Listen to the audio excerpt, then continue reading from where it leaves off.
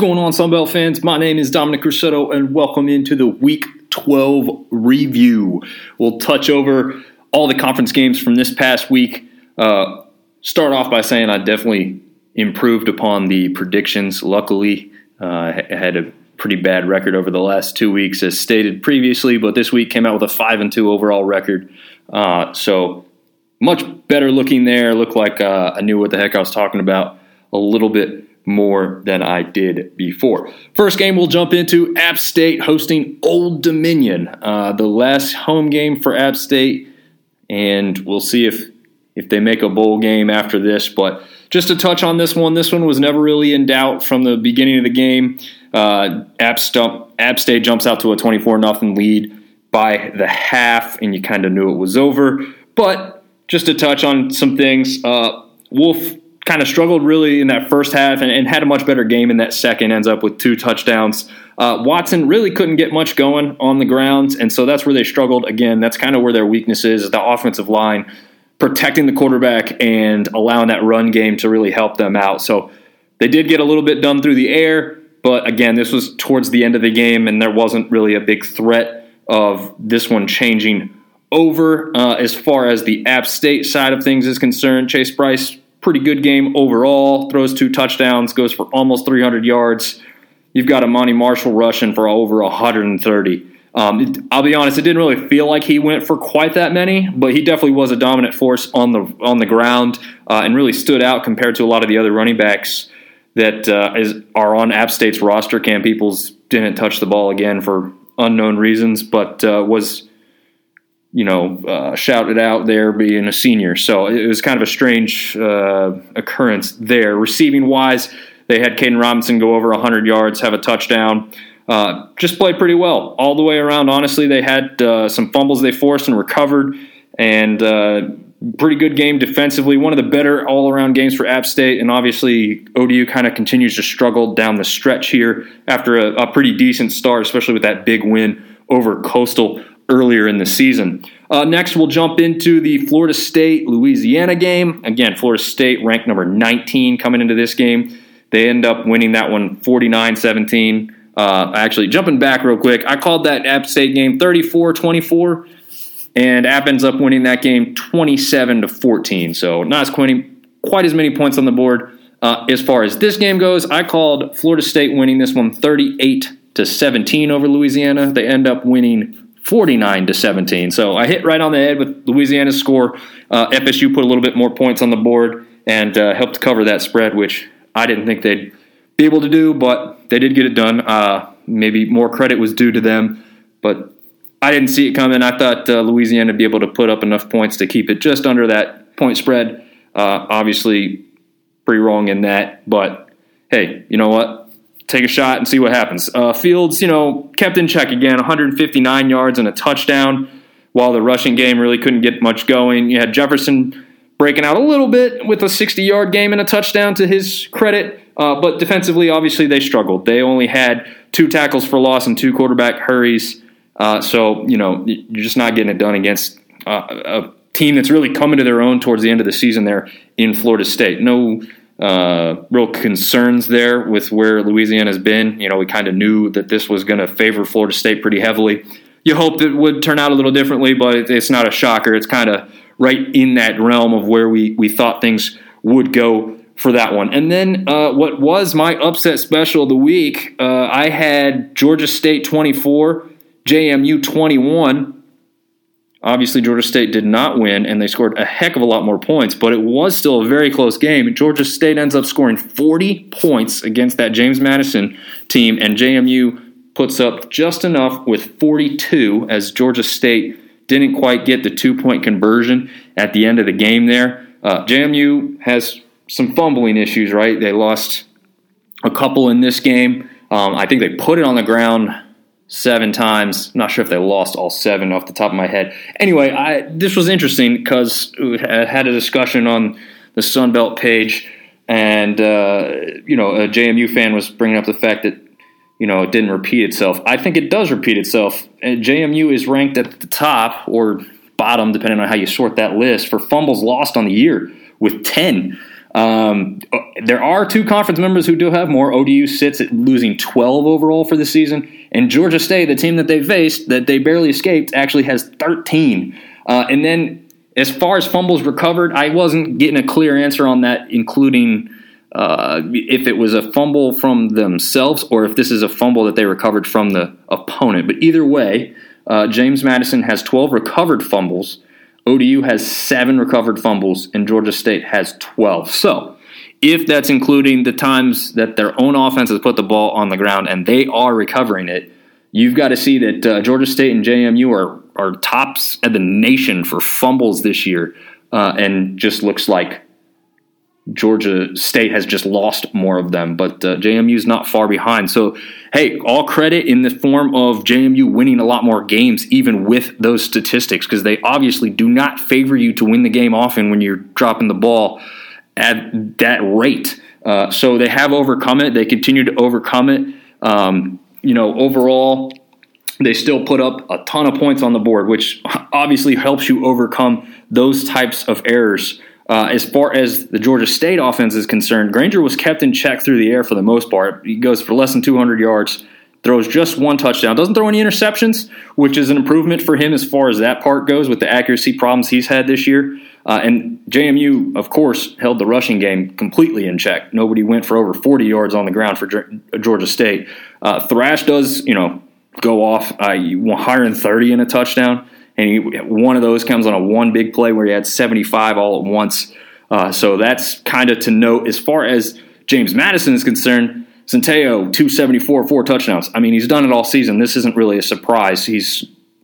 If McCall's not in the conference, he's pretty easily the best quarterback at this point. I think maybe you could have thrown Bradley in there, but I think he's kind of trailed off a little bit towards the end of this season. And obviously with what people thought JMU would have come into this year, kind of an unknown, very, very good overall about what they've done to prove doubters wrong and really have a great successful season.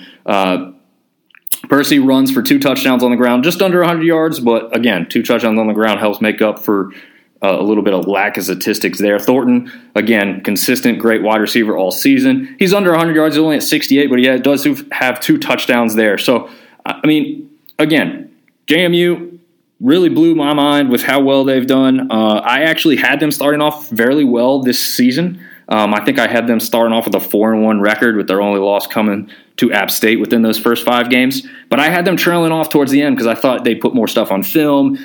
They would have a struggle throughout a whole conference slate.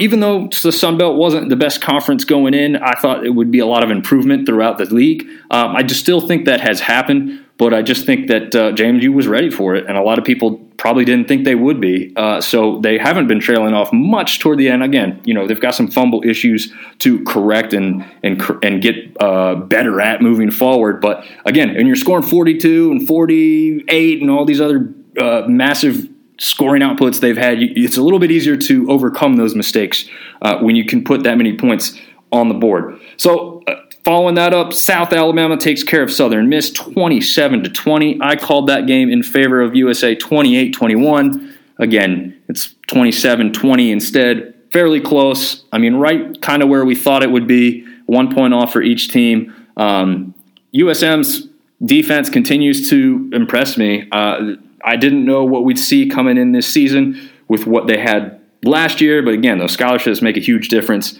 The Nasty Bunch is back.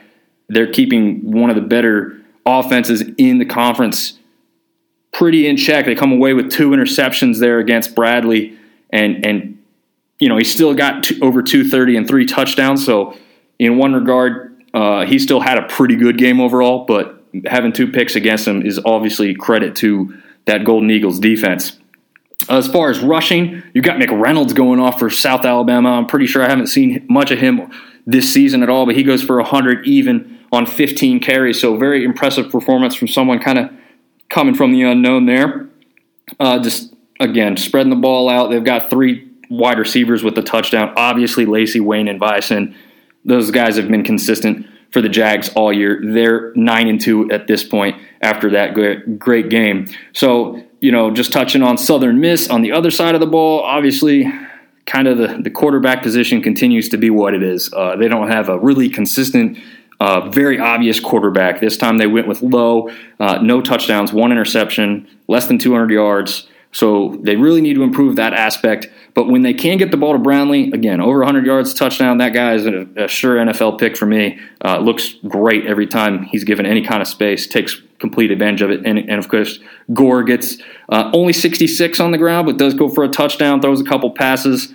So doing what he does as a super back, but obviously just not enough to get it done against a pretty high-powered USA team this week. And then we'll touch on the other best team in the West. I predicted this score to be 21-17 Troy. They end up coming away with a little more offense, and they go with 34-16 to beat the Warhawks in this one. Again, this is the type of year that Troy was hoping for, and this is the type of scoring output that they were really happy to finally put up on the board. They hold Rodgers on the other side of the ball to no touchdowns and just 145 yards in the air.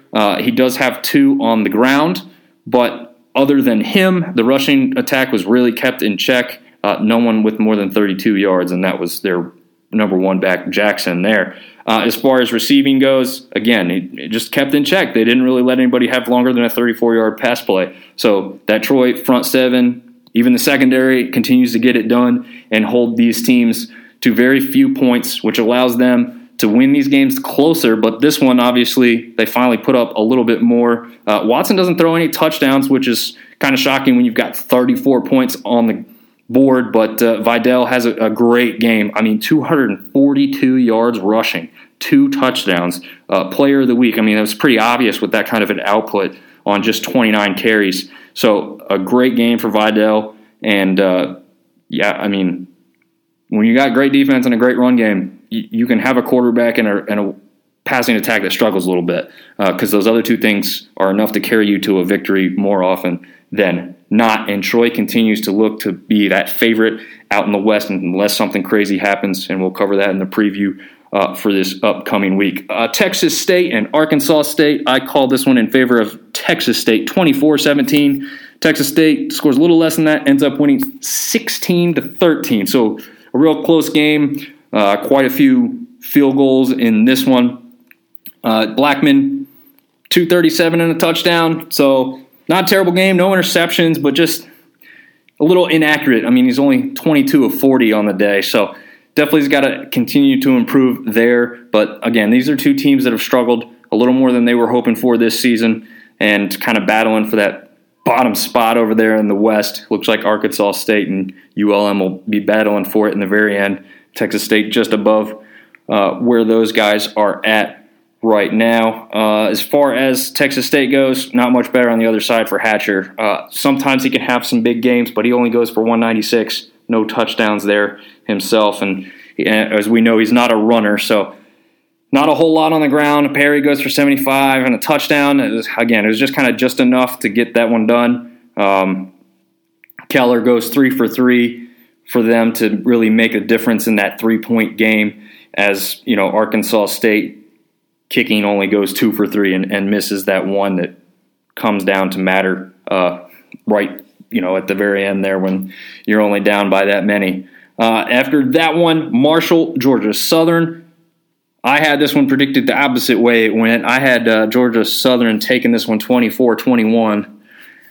Oh, I'm sorry. That's the wrong score there. I had Georgia Southern taking this one 27-17. Marshall ends up taking it 23-10. So that Georgia Southern offense is really kept in check by a pretty good Marshall defense as they've turned the corner defensively there at the end of the year and really come on strong to keep a Georgia Southern team that's obviously put up a lot of points throughout the season. They hold Vantrease to 205, 1 touchdown, and then they also get a pick. So he's right along with some of the other quarterbacks that struggled this past week. He's only 22 for 39 through the air.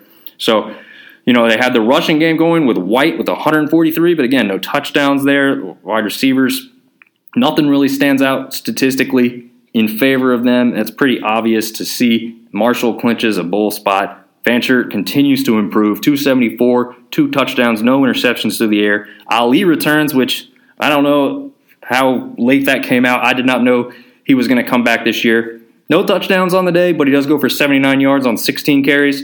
Laborn right behind him, 17 carries and 70 yards. So rushing game, consistent, defense strong. Again, going to win you games more often than not, especially when you can keep a team like Georgia Southern off the scoreboard as often as they've been able to do it this year. So again, 5-2 overall this week. Luckily back in that better look for what I'm calling as far as games go. Hopefully we can continue to do that, and then we'll get into this Week 13 preview by Thursday.